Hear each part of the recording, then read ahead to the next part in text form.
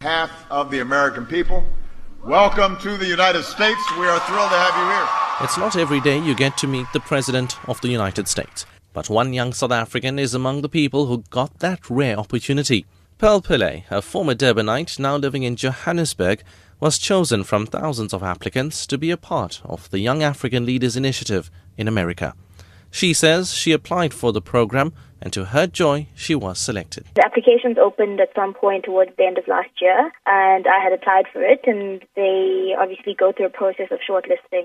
What happens is the American Embassy here picks candidates and then sends it over to the Department of State in the U.S., and then they kind of finalize applicants. And then, it happens. Pillay says although the trip was very long and she missed home, she valued meeting new people and the experience. It was interesting. It was long, firstly. It was very long. Being away from home for 2 months was intense. But it was a very good learning experience. I think more than anything is being able to meet people from across the continent that are just doing amazing things in their own spaces, and being able to learn from them and learn from their experience was something that I really valued. President Barack Obama addressed the 500 Mandela Fellows at Town Hall in Washington as part of the YALI Presidential Summit, which was held over 3 days.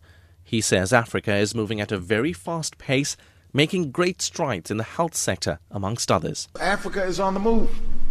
It's one of the fastest regions in the world. Africa's middle class is projected to grow to more than 1 billion consumers. The continent has achieved historic gains in health, from fighting HIV/AIDS to making childbirth safer for women and babies.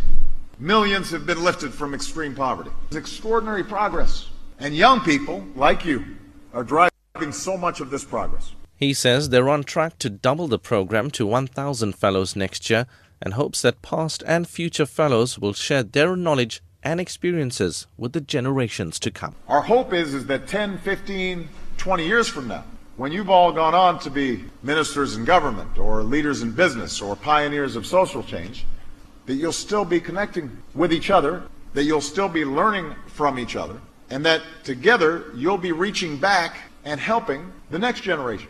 That you'll not only be making a difference in your own countries, but you'll be the foundation of a new generation of global leadership.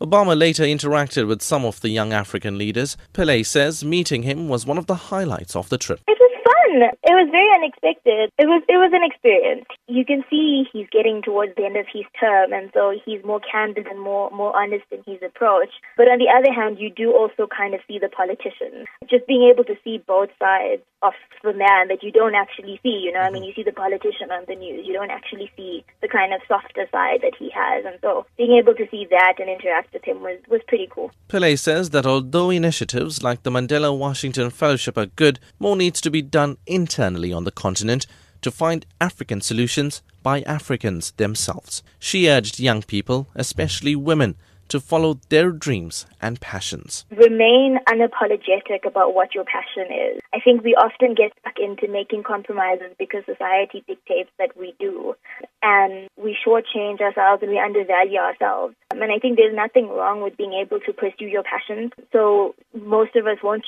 fit the mold that society wants us to fit into, especially as women. It's important for us to come to a point where we can take into cognizance what society might dictate, but understand that at the end of the day, it's our passions that create progress. Apart from Pillay being chosen for the program, she was also recently named as one of the Mail and Guardian's top 200 outstanding young South Africans. So, if this is anything to go by, it won't be the last time we hear the name Sareshen Pillay.